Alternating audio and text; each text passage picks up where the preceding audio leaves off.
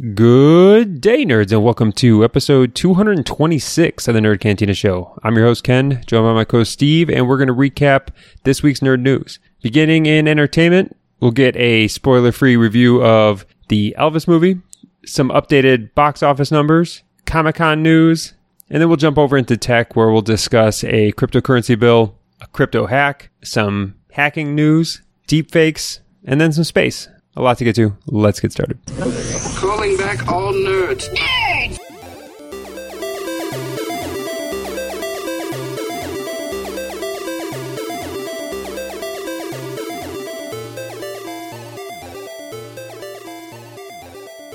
All right, and we are back with episode 226, and we got another movie that you were able to go see this week. I, unfortunately, was not able to get into a theater and see Elvis this week, but I know from initial conversations, you think it's worth seeing. Yeah, I was hoping you'd be able to see this one just so I can get a second opinion on this. Before I start the review, I'm going to say, I'm not going to worry about spoilers. You can watch any Elvis documentary and get all this information. This is public knowledge. So he dies in the end. I really don't feel like yes, folks, he shot a TV. I get it, so I'm not really going to hold back on that. And I know this is a movie and some people have their thoughts on Elvis and him being the king of rock and, cultural appropriation and things like that. I'm going to take all this with a grain of salt and just comment on the movie, not actual events that may or may not have happened. So getting to that, this movie, man, it was amazing. It was absolutely amazing. The color palette of the film just made it this bright and lively, story. The acting was phenomenal. Austin Butler is the young guy who plays Elvis. And I've heard through the grapevine that Tom Hanks actually found him on Broadway. This kid's he's going to win an Oscar. It was amazing how he became Elvis Presley. He's good looking to the point where it makes you uncomfortable. And that was part of Elvis's thing, right? He was just the handsomest guy at the time, he pulled that off. He made Tom Hanks a secondary character, even though the story is narrated through the Colonel's eyes. So it's narrated and told through Tom Hanks's story, but not really from his perspective. Because, because as he's telling the story, the Colonel doesn't come off too well in this film. If you know anything about Elvis's history, he shouldn't. But he was a main character, but this kid did so good that Tom Hanks just kind of faded into the background. He was just a supporting character.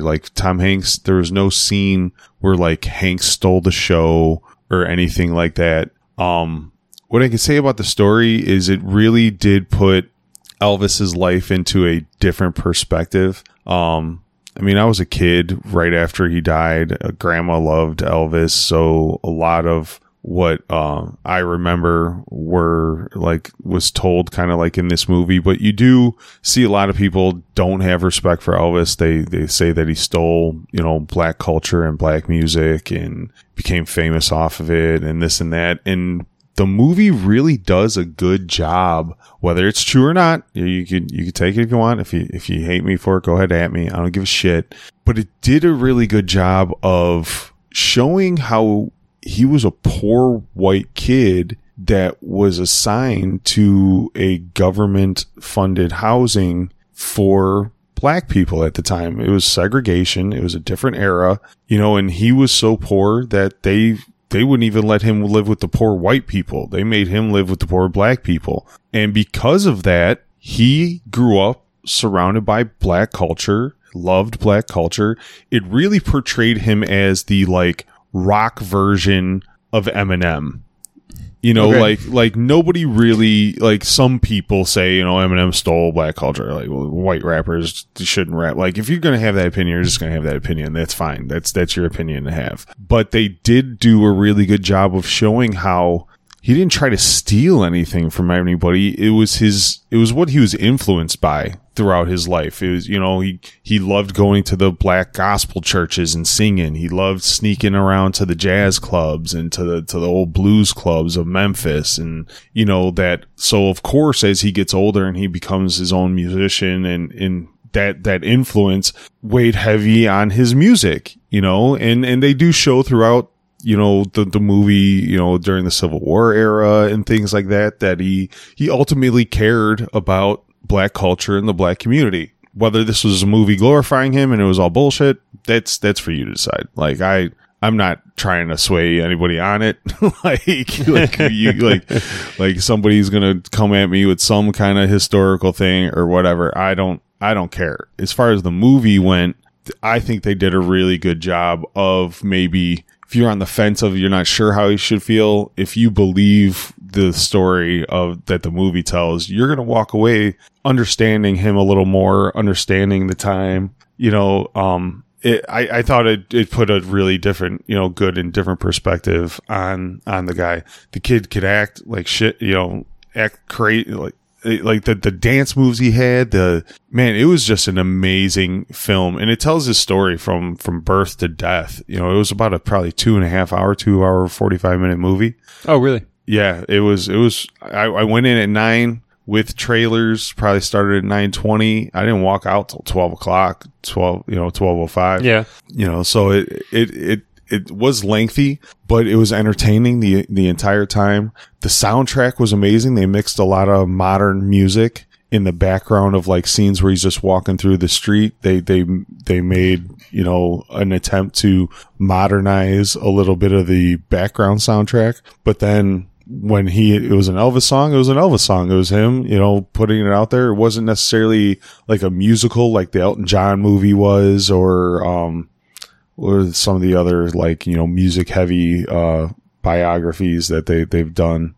They're the biopics. The only ones I'm coming to like is like Bohemian Rhapsody, which I know you like that one. Yeah, it wasn't even that heavy. But yeah, went through his movie career, his Vegas career. It was amazing. If you don't know anything about Elvis, it's a great movie to go see and learn something about. If you do know a lot about Elvis, you will love this movie. Like if you love his music at all, if you loved his character, you will love this movie.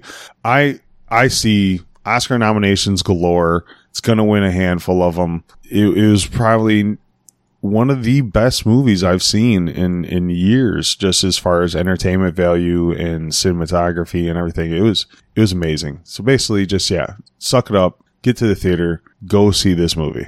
It is worth every dollar that you're going to pay. All right. And chances are, if you listen to this, you didn't go see it, just like I didn't get a chance to go see it. But, I mean, it didn't do very well. It did finally unseat Top Gun from being the number one movie in the box office. But I think it was still only like a $31 million opening. So not a big opening for the movie. I love Top Gun. I was actually debating on going and seeing Top Gun again, but honest to God, after this, a lot of the people that I talked to, they're like, well, we haven't seen Top Gun yet. Which one should we go see? And I was like, honestly, go see the Elvis movie. I was like, as much as Top Gun is great, and especially if you go see it in IMAX or Dolby, it just adds that extra theater, you know, pizzazz to it. But this is the better movie. It was so high quality and so well done. Yeah. Well, Top Gun still had a respectable week, which is still showing like, its strength, that it's still doing well. Elvis did 31 million, and Top Gun still did 29.5 million. 5 weeks into its run? Yep. Elvis didn't do so well, so not a lot of people seen it. Hopefully somebody is swayed by your review to go see it. Like, I wanted to go see it this weekend because you said how great it was on Friday, and I just didn't get a chance to. But Top Gun, we can mention as we kind of close this out. Top Gun did cross the $1 billion mark. It's Tom Cruise's first $1 billion movie. It's pretty much split 50-50 almost as far as domestic versus international. I think it's 520 million domestically and 480 million or 470 million overseas. So pretty even split there. But a big deal to make $1 billion out of a movie, especially one. Honestly, I think they deserve it. You know what I mean? It was a good movie. It's 4th of July weekend coming up. Like, it's going to invoke all those fuck yeah, America feels. Yeah. So I think it might have another big weekend. The Minions movie comes out this Saturday, so I got to take the kids to see the Minions. That'll be my movie of the week this week. So I'll be able to drop some Minions knowledge next week. Fair enough. I was just about to say, I don't think there's any big movies coming out this week. Well, I got Minions on Saturday, and then I got Thor on Thursday. Oh, that's right. So Thor is this weekend. For some reason I was thinking Thor was next weekend. It's next week. It's the 7th. I got tickets for the 7th. Okay. All right. Yeah, that's what I thought. So this weekend will be Minions, and then we'll do the show, and then that Thursday will be Thor. So still a bunch of good movies coming out. There's plenty to go see that, in this week and the next coming weeks. If you haven't been to the theater in a while, it's a great time to go catch a movie. All right. Well, we can move on with a little other entertainment news here. We've got Marvel bringing a little bit of news. This is going to impact movies in the coming years. Marvel announced that they're going to return to San Diego Comic-Con this year, which is interesting. Honestly, I thought with the pandemic and when everybody started going to their own type of event and stuff like that, I really thought that this was going to be the end of like Marvel representing at San Diego Comic-Con. I thought they were just going to keep it to the Disney annual like celebration that they always do and stuff like that. But interesting to see Marvel head back to San Diego Comic-Con, go back to Hall H, and man, they've normally not disappointed going into San Diego Comic-Con. Like when they announced major things about what the phases were going to be, what the overall objective of a timeline of planning, it's come at San Diego Comic-Con. Well, I think this is why they went back too, is no matter where they want to do those things outside of San Diego, you're not going to get the same buzz and the same kind of like audience. It's, we went to San Diego Comic-Con that one year. That thing's a different beast, man. Like, oh yeah, I'll never go back. I don't feel I need to ever again. Honestly, like that thing was a different beast. You're not going to get the fandom at a Disney convention, because like the Disney convention, you're going to get some Marvel fans, you're going to get some Star Wars fans, you're going to get some Disney fans. It's going to be a mixed bag. When you go to like San Diego Comic-Con, it is still a mixed bag of anime and all things kind of like nerd, but it's on such a grand scale that if you want, the YouTube videos to go viral, if you want the news to go viral, you kind of still need to do it at San Diego. And honestly, I'm wondering who behind the scenes of San Diego might have some pull and was like, hey, look, man, this thing's been huge for decades. It's, it's not going to die on my watch. Get your fucking asses to the goddamn convention. Like, I'm wondering if any of that had anything to play into it. I mean, maybe it's just Marvel, right? And the people who are running Marvel just being respectful towards the comic book industry, where they started, and not just rolling everything into Disney. Like maybe there's just the right people in charge of the Marvel side saying that, like, no, this is our roots. This is where these are our people. They got big pushback from fans for not being there. Fans of San Diego that go to San Diego Comic-Con have a certain expectation level of what they're going to get from going. And when everybody kind of pulled out, I don't think they blamed the Comic-Con, people. No, they blame They blame Disney. They blame Marvel and Disney. You know what I mean? So this is like them saying, okay, well, if you guys want us there, I guess we'll go. It was probably begrudgingly. I don't know. Yeah, I'm sure for some, I think people like Kevin Feige and stuff like that, I think he loves it. He eats this stuff up. Like he's going to go, they're going to have their big reveal. They're going to have panels all day long. They're going to put up someone's stuff on the projector behind something weird on a panel. Yeah. And he's going to milk this thing for every minute it's worth. Well, and they got a lot to hype up this year. Like, it's not that they didn't before. Like, the Marvel train never really stopped running. But, like, right now, you got 2 movies just kind of, like, basically easily streamed with Spider-Man and Doctor Strange. You got Thor coming out, you got Moon Knight and Miss Marvel just kind of recently wrapping up on streaming. You got Guardians coming out this year. You got Black Panther wrapped up filming. I don't know exactly when that one's coming out. So they have like a lot to go over. Yeah. You know? And then still things to kind of tease out that was teased out the last time they were seen, right? With Blade, which was the last time they were at Comic-Con was 2019. And like there's still a lot to kind of bring out that we just haven't even seen yet. Yeah, I'm excited to kind of stream it and watch all the highlights. So that's the only thing I don't like, though, compared to the Disney thing where it was like perfectly captured on camera. It was streamed. You could watch it generally. Like the Hall H stuff, you got to be there. Otherwise, you just get some grainy photo or some video that somebody took on a cell phone from the back of the room or whatever else to get the clips, and somebody who took a picture of the timeline or the projected stuff. Well, I can't remember which Star Wars it was. I think it was Force Awakens that was coming out the year we went, and motherfuckers camped out there for 36 hours to get into that Hall H. I just remember walking by and be like, what's this line for? And they're like, oh, tomorrow's Star Wars panel. I was like, wait a minute. You're going to sleep here, bro? And they're like, oh yeah, you're going to fucking sleep here. I'm like, yeah, like we got to get into that panel. I was like, I ain't got to. I ain't got to get in that panel. I'd like to get in that panel, but I ain't got to get into the panel. All right. Well, I think we beat that subject up there. Let's go with some video game news here before we jump out of entertainment. And I don't know, there's just some news in an AMA, Reddit AMA or whatever else that took place with the Blizzard team about Overwatch 2, and that apparently Overwatch 2 is going to just outright replace the original, making the original unplayable come October when it comes out. We've been waiting years for this thing, keeps getting pushed back, and then, like, how is this the first time we're hearing about this, if this was the plan? I mean, but I'm not mad about it. It totally, like, makes sense. You're not going to run 2 servers. You're not going to run, you know what I mean? You don't want, like, Overwatch fans to be like, well, I still like one better, so I'm going to keep playing one. Like, you need to be able to port everything over if you want to still sustain an Overwatch league, a high level of competitive play, you know, like isn't this kind of necessary?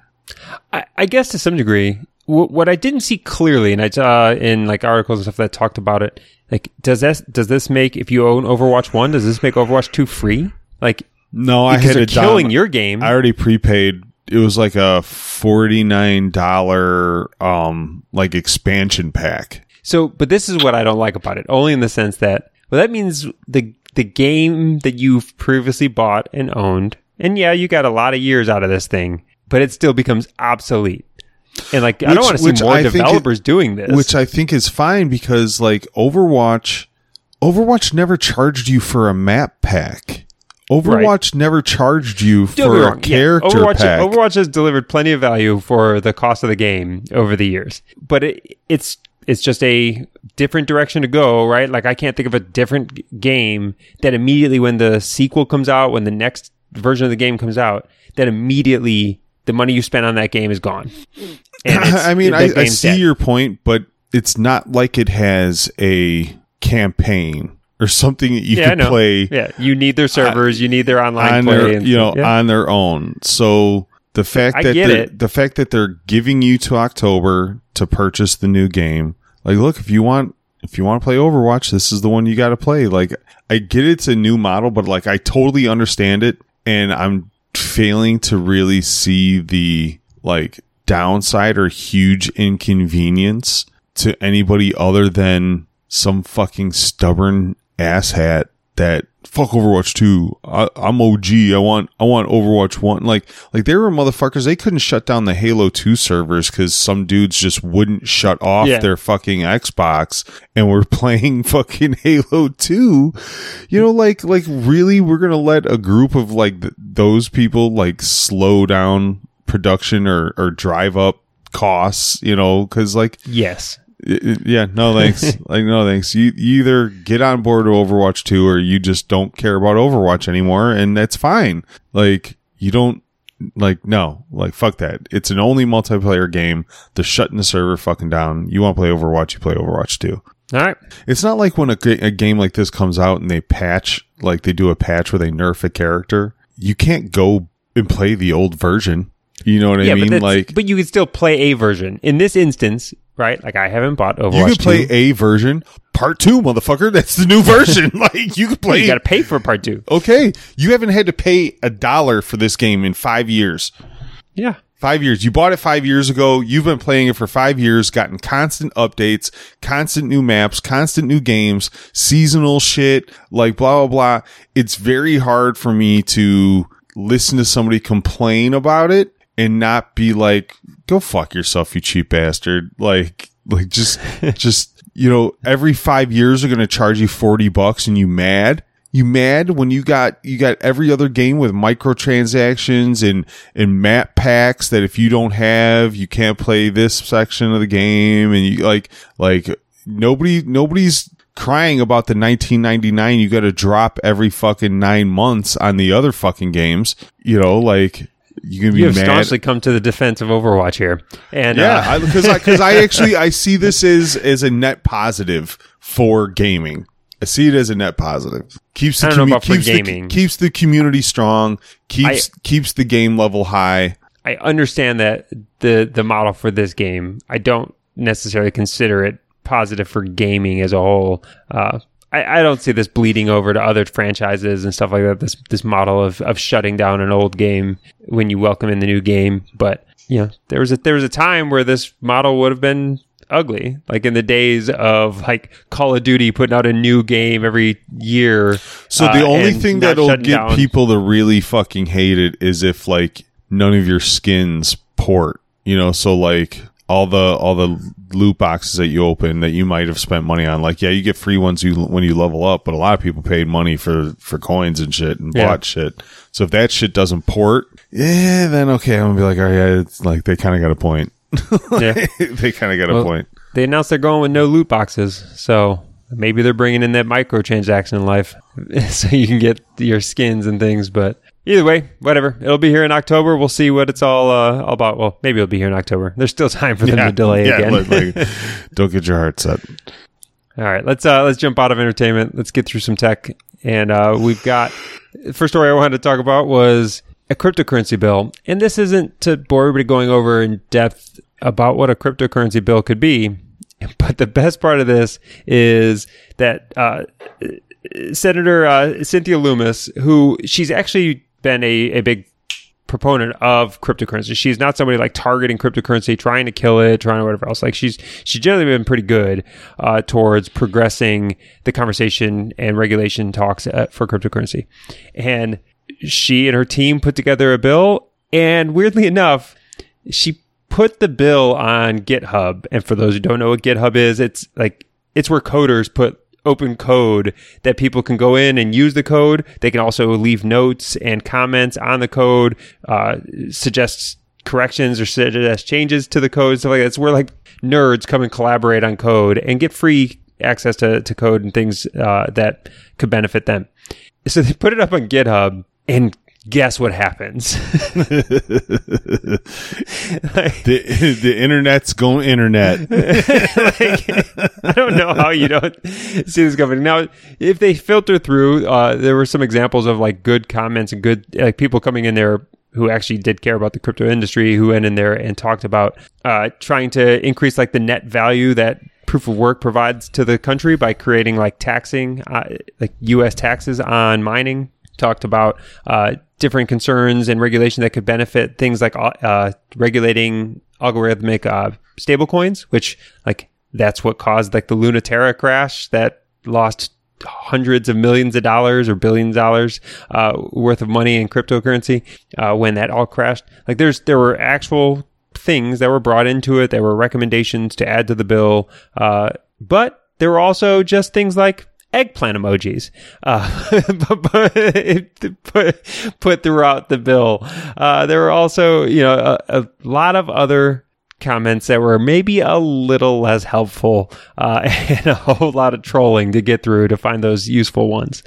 I mean, you put anything open on the internet, you're going to get the worst of reactions you possibly can. Like honestly, if you do like an online poll that you want to take seriously, like, naming a school or you know what I mean? Like, and you want to put it up to your community, and you want serious responses only. Like, there needs to be some new type of CAPTCHA that weeds out whether you're a fucking internet loser or not. I don't know the system. I don't know how many fire hydrants you need to click on to weed that out. But we need some kind of fucking CAPTCHA that just like questions you before you can take the poll, and based on your answers, it knows whether you're a fucking troll or not, and it's just like, yeah, you can't participate in this. Like, sorry, serious inquiries only, please. Because you can't do like you can't have nothing nice on the internet, man. I don't know what they expected of this. Yeah, no, I don't think bills that are going to get passed through Congress should be crowdsourced through GitHub. But in a functional, intelligent society, it's a good idea. Like we're passing bills that are supposed to represent the will of the people. We live in a day and age where communication is streamlined through the internet in tons of various ways. It'd be really nice if we as a society could just post up like, you know, what do you think this bill should cover? What do you think this school should be named? You know, it is funny, you know, I'm not going to say I don't laugh at Bodie McBoderton and that kind of shit. It does make me laugh, but when that one wins, it does also make me sad. Like I am the sad clown in that moment. Like it is a reflection of our attention span in our society that you just can't for 1 minute just put everything aside and be like, no, this is something important, guys. We should really take this seriously. It's like, no, eggplant emoji. Well, either way, I've always been a big believer in cryptocurrency and big believer in regulation, that the U.S. government has to step in and provide some kind of regulatory legislation in order to kind of take it out of the subjective hands of people at like the SEC and stuff like that. Because if it's not in a law passed somewhere, then the SEC has a lot of leeway to do things, which can tie up things like Ripple, XRP, which has been tied up for years in a lawsuit because it was deemed a security and not a commodity, right? And those type of things and lack of clarity is what's potentially going to hold things back. It keeps consumers at risk when you don't have certain protections and stable coins and stuff like that. So I want to see some regulation, the U.S. government kind of leading into this, and this one being the most comprehensive bill altogether. And hopefully they got a handful of suggestive or helpful suggestions coming out of their GitHub experiment there. Yeah. Either way, nerds like us are talking about it, so I guess they win from that front. All right, and then in other crypto news, talking about lack of protections for consumers and things, we've got another $100 million worth of crypto stolen this week in what's been called a major hack. It's another bridge network. This is one of, I don't know, probably 4 or 5 bridge networks that we've talked about. And the bridge networks just essentially allow you to exchange one cryptocurrency for another. The biggest one that we talked about was the Ronin network, which is what's behind like Axie Games, Axie Infinity, and stuff like that. And that one had $320 million stolen out of it. And this Horizon had $100 million stolen this week. And like, not small change. And again, this goes into kind of lack of protections, lack of things as these different exchanges are put up. I mean, this happens so often. I don't know if it's sophistication of hacks now, or just like lack of urgency on the exchanges and on the bridges. It's hard to tell at this point now, but it's always the one glaring thing is that it's just some human without their guard up, most of the time, that it's just somebody just making an assumption or somebody clicking something stupid, or like, so it's hard to really kind of gauge like what overall needs to change to stop these types of hacks, because they're happening all the time. Like, we talk about this shit all the time.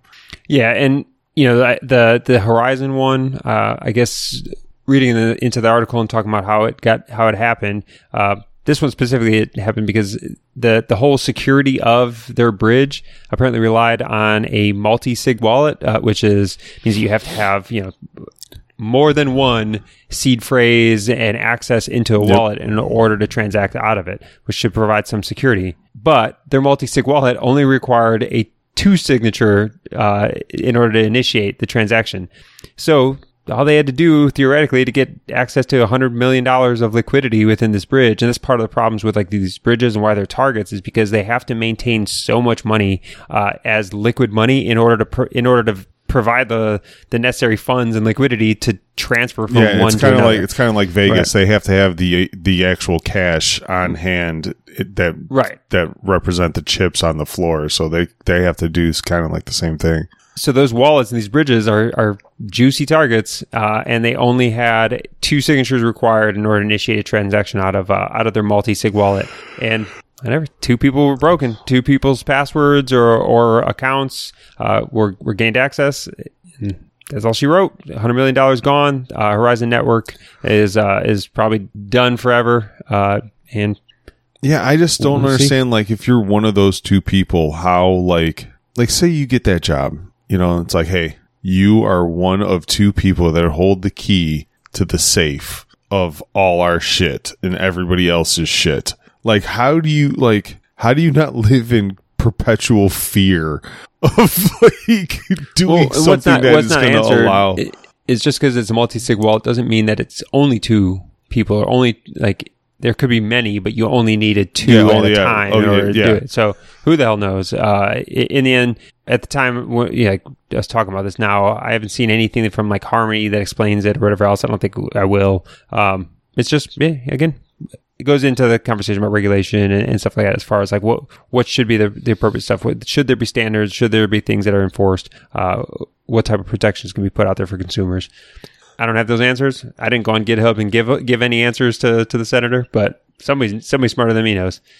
All right, let's keep moving. We got one NFT thing this week, and really that's just to talk about the fact that eBay, apparently, who has been in the NFT game, I don't remember us ever talking about this, but I guess eBay's been selling on eBay. You could buy NFTs for a year now. Apparently, that's a thing. Sure. But now eBay's getting even more into the NFT things, and they just acquired Known Origin, which is an NFT marketplace. And they're trying to get into this competition with OpenSea and the other NFT marketplaces. I mean, if they're an online marketplace, like they don't want to leave themselves out. Like, I think even like when we were talking about NFTs being like the greatest fool theory and whatever else, you talk about like sports cards and eBay, like this fits perfectly in their model of, you know what I mean? Like, take your old shit and dump it off on somebody else. Yeah. And people have made great money buying things cheap on eBay and selling them for higher. Like it fits, it's right up their alley. You know what I mean? Like we said, it's amazing that they've kind of low key already been doing it, but now with this kind of purchase, it puts them bigger up on the map, with the companies like OpenSea. So it's going to be hard for people to do like the brand association, right? Like when you hear eBay, you think of used fitness equipment, or you know what I mean? Like, you think of trading cards, antique stuff. Yeah, and you think of physical, actual items. Your brain doesn't go right away to the digital space. So I think they're going to have some branding issues they still need to get over. I don't think this purchase just puts them right at the forefront of anything. I think they're going to need like a marketing campaign somewhat to try to get people to realize that they're also a digital collector's marketplace, not just a physical. Yeah, well, I mean, we'll see over time. I wonder if they'll bring in like the auction functions and stuff that like they've been known for. But yeah, more to tell where they go with this. But the deal's done. They've purchased Known Origin. All right. Outside of crypto news, we got a little bit of tech news, and let's call this hacking news, because oftentimes these stories get conflated with hacking when there's data breaches and stuff like that. But this is the data breach that's probably the scariest. To call it a hack, and incredibly is giving it like way more credibility than it deserves. Like, honestly, but a man who had a good night out lost a flash drive of an entire town, all of the city's residents, over 400,000 people's, like complete personal information, date of births, addresses, like everything that this city had on them. That stuff's all gone as a Japanese business person passed out on a street after a long Tuesday night. Too much sake. Too much sake. And it's something that I didn't always know, but he kenpai'd his ass off. Japanese business culture, like drinking hard is a thing. Like, They do drink. Like, he's probably not the only business person that Tuesday night out there sleeping on the curb, getting ready to wake up and just straighten out his tie and go back to work the next day. Oh yeah, like they go hard in the paint a lot of times, like, because it's a like a respect thing, you know what I mean? So like, you have all these underlings trying to impress the big boss, and if the big boss is out there drinking, you can't not drink. Like, you got to do it. You know, I'm just wondering if this is like, is this the premise for Hangover 4? Like is this like, did somebody just, you know, green light the next Hangover movie with a whole new Tokyo cast? version of it, where they're just on a business trip and not a honeymoon, but they're just on a Tokyo business trip. This is a whole new trilogy, right? Like, am I right? Like, I would watch this movie. I would watch this movie. Like, I really would. Yeah. Well, we'll see if any of this data leaks out. You know, if you're it's out there, pal. Somebody already. Yeah, that's what I tend to think. Like, supposedly, you know, it's an encrypted flash drive and stuff like that, or whatever else. So, you know, this is still newly lost. But it's whatever. either lost Somebody's lost forever because some grandma picked it up, or somebody that just, you know, plugs it in thinking that they're going to find some. Yeah, or somebody took the bag, took some money or anything valuable out and just threw the flash drive away. Yeah, like, you know, but if the right person finds this fucking USB, then yeah, I don't know, they're gonna make a lot of money, and a lot of people gonna be mad. Well, what I will say is Japanese data laws are a little more strict. So when this city lost this, they have to make payments to eligible households or whatever else within it for this data breach. Yeah. So again, we talk about data privacy and data rights in this country. Boom. Like, get on your stuff, country. Like, hold people accountable, businesses and government agencies and services. Let the people hold the agencies and the businesses accountable for losing our data that we should own. Well, while we're talking about data, and I don't want to get into the weeds about this, but like, with these new Roe laws that have went in, like, people are starting to make a big push for protect your data, because in some of these states with these bans, they can use your menstrual cycle data app info. Yeah. They can use they can, and the thing is that because data is sold so much, we've done a story like this too. They don't need to subpoena that info. They can just buy it. It's easier to pay a couple grand and just buy it. They could just buy that info and use it to prosecute you with some fucked up law, or, you know, like I understand everybody's going over the principles of this Supreme Court decision, but in the background there's a lot of murky water, and one of them is how data is going to be used to prosecute and enforce some of these crazy laws that are getting put into place. Like, and that's the thing, is like, they don't need, it's not even just like the menstrual app. Like, they could just take your data location, and if you were at a Planned Parenthood, you know, by your data mining, or like, there's just, I listened to an article on all the different versions, and they even questioned like the biggest menstrual cycle app that is on the App Store. The biggest, like, fertility app. And they asked them flat out, like, are you going to protect this data, or are you just going to give it up? Would you give it over to the government? They're just like, we're just going to give it. They're just going to give it. We'd give it over to the government. We just give it. We don't care. And it's like, what? knowing that it's going to ruin people's lives, like you just don't care. Like, yeah, we just gonna give it up. And as of right now, like it's not like it doesn't ruin anybody's lives, but there's the speculation. We don't get into the political conversation about everything, but but I think it's relevant to data protection.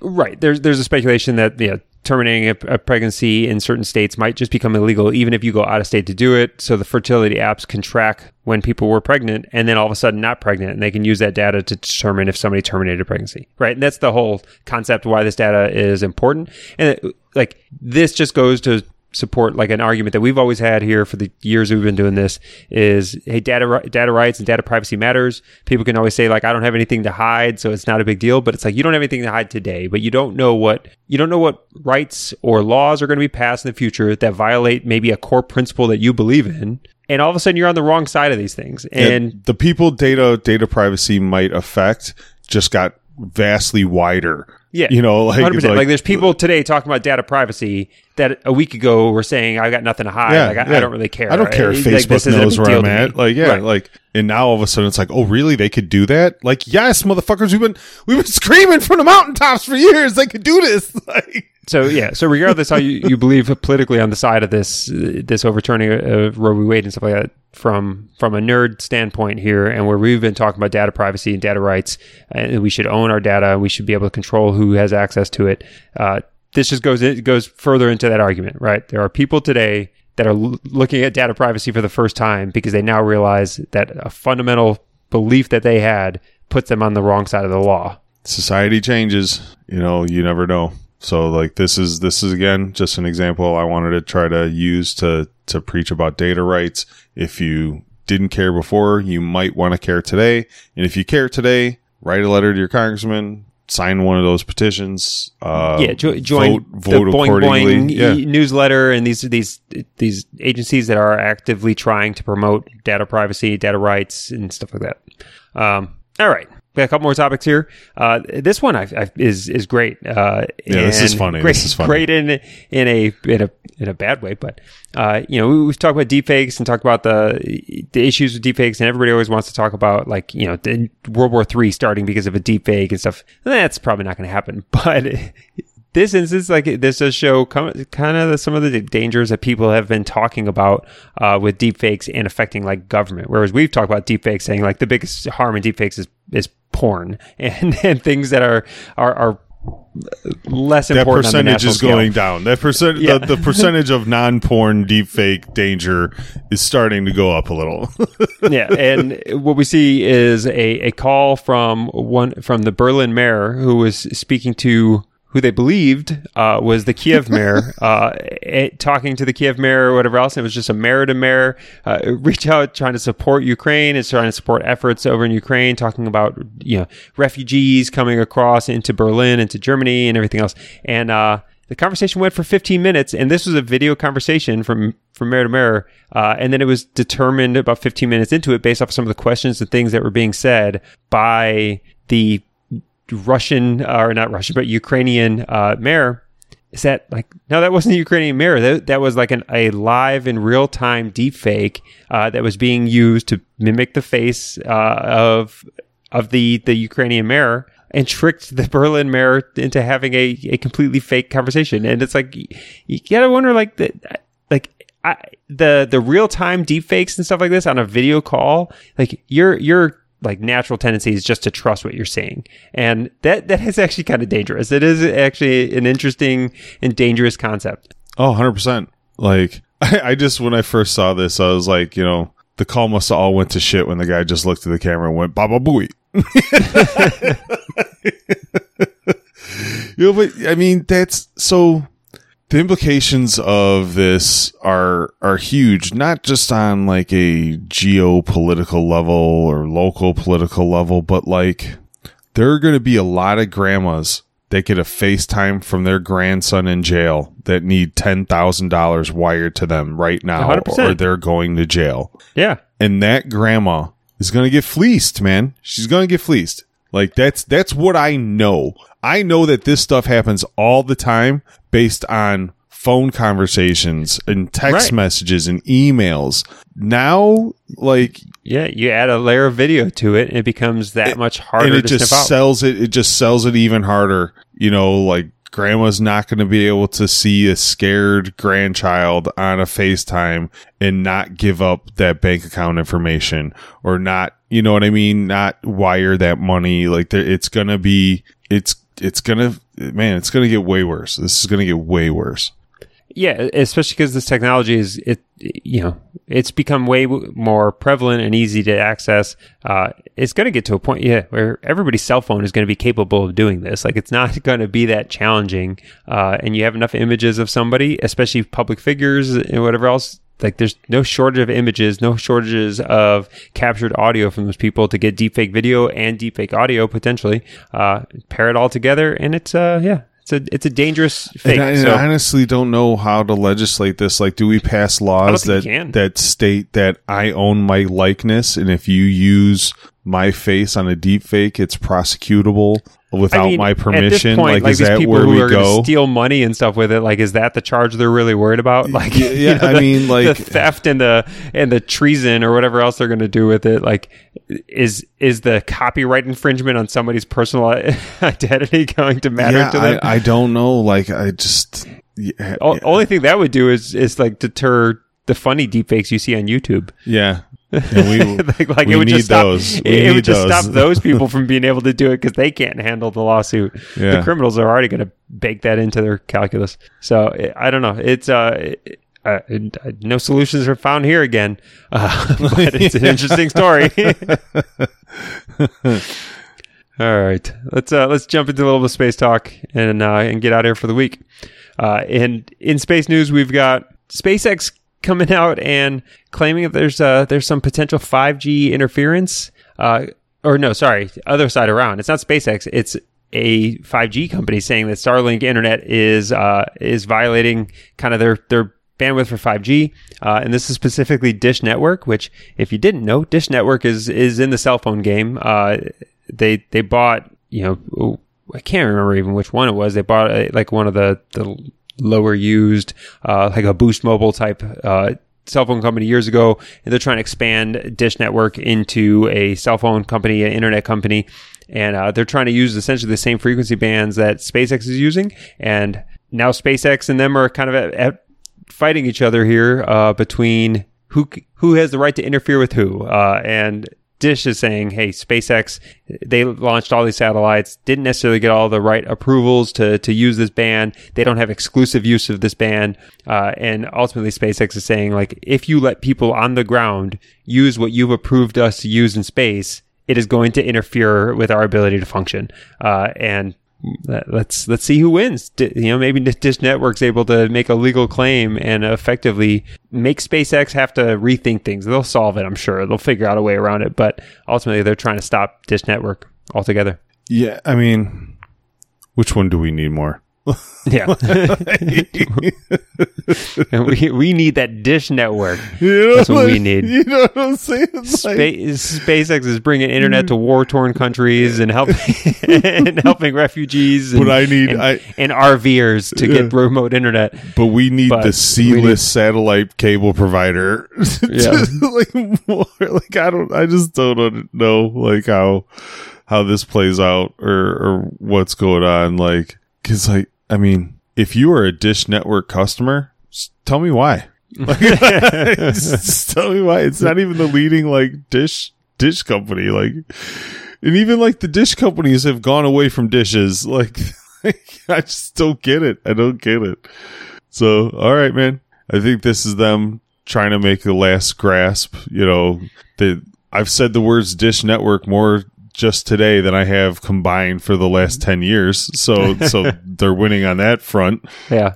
And people know that they're a cell phone company now that we've mentioned it here. Personally, take a step to the side, Dish Network. Like know your role. Know your fucking role. All right. And then last little bit here in space news is just an introduction to another space tourism super spacecraft type thing that is competing with really like Blue Origin and Virgin Galactic on getting kind of commercial space flight and space voyages. more prevalent. I never heard of this Dream Chaser. Apparently they've been around for a while, like 1990s. The first like mock-up of this thing was designed, and then they actually tested one back in 2013, and the landing gear didn't work and it crashed. But it looks very close to like the original like space shuttles, to where it'll get launched on the back of a rocket, and then it'll go out to space, and it can fly at a supersonic space speed, and it then can land itself with its wings and its wheels. Ideally, its wheels happen, and bring people back. So it's kind of a mix between Blue Origin, taking off from the ground on a rocket, and Virgin Galactic, which allows itself to fly in that and get a kind of a longer time frame, and then land itself down.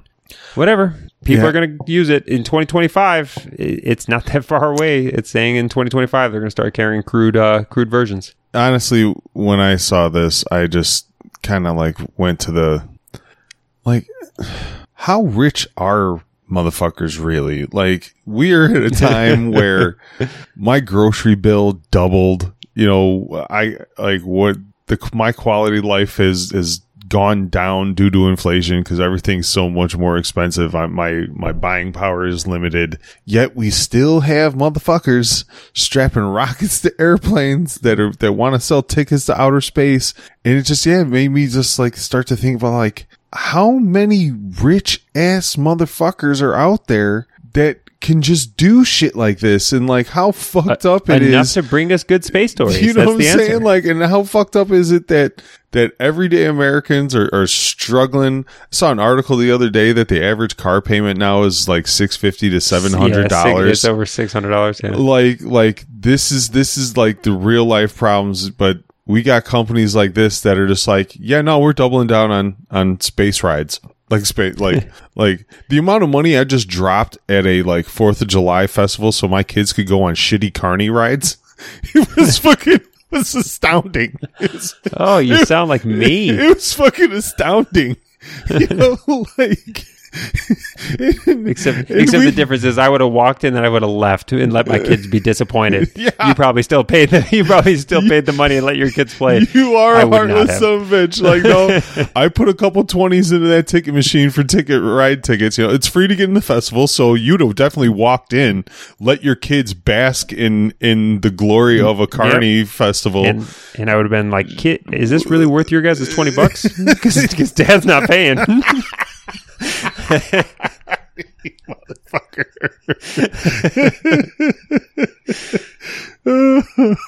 Oh my god.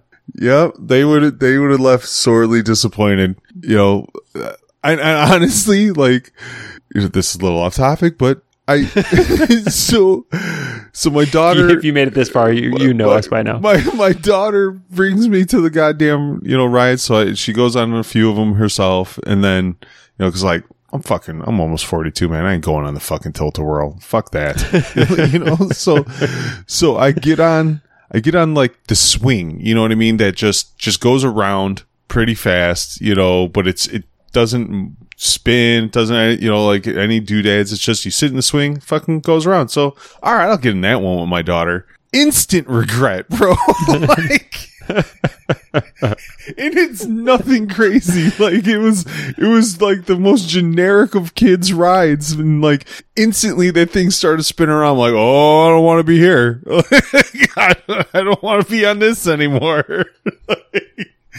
And we got off, and I looked at my girlfriend, and I was just like, never again. I was like she needs a friend. Like, we can't come to these things anymore because she needs somebody to go on a ride with. I ain't the one. Like, and try to get me to go to Six Flags anymore. Try. Like, I fucking dare you. Like, not gonna fucking happen. Like, instantly I got on that ride and I realized how fucking old I am. I get on all the rides still. Yeah, no. Fuck that. Fuck that. I felt uncomfortable. It was definitely not worth 4 tickets. All right. Well, with that story time, that's it. That's a week in news. Thanks for listening. And I don't know. Spotify review. If you haven't done it yet, shame. Yep. Shame. And make sure you go to Boing Boing, sign that petition if your data privacy is starting to scare you. again, there's lots of actions you could take to try to let the government know that our data is ours and should not be a commodity for people to do with whatever they want. And that if the police are buying your data to use it to prosecute you, I'm pretty sure that goes against some amendment. Like, I'm pretty sure that goes against something on the Constitution about due process and stuff. I don't know. Like, someone go ahead and at me. So yeah, go ahead, do all the things that make this show better and why we do it. And we'll see you next week. Have a happy 4th. Talk later, nerds.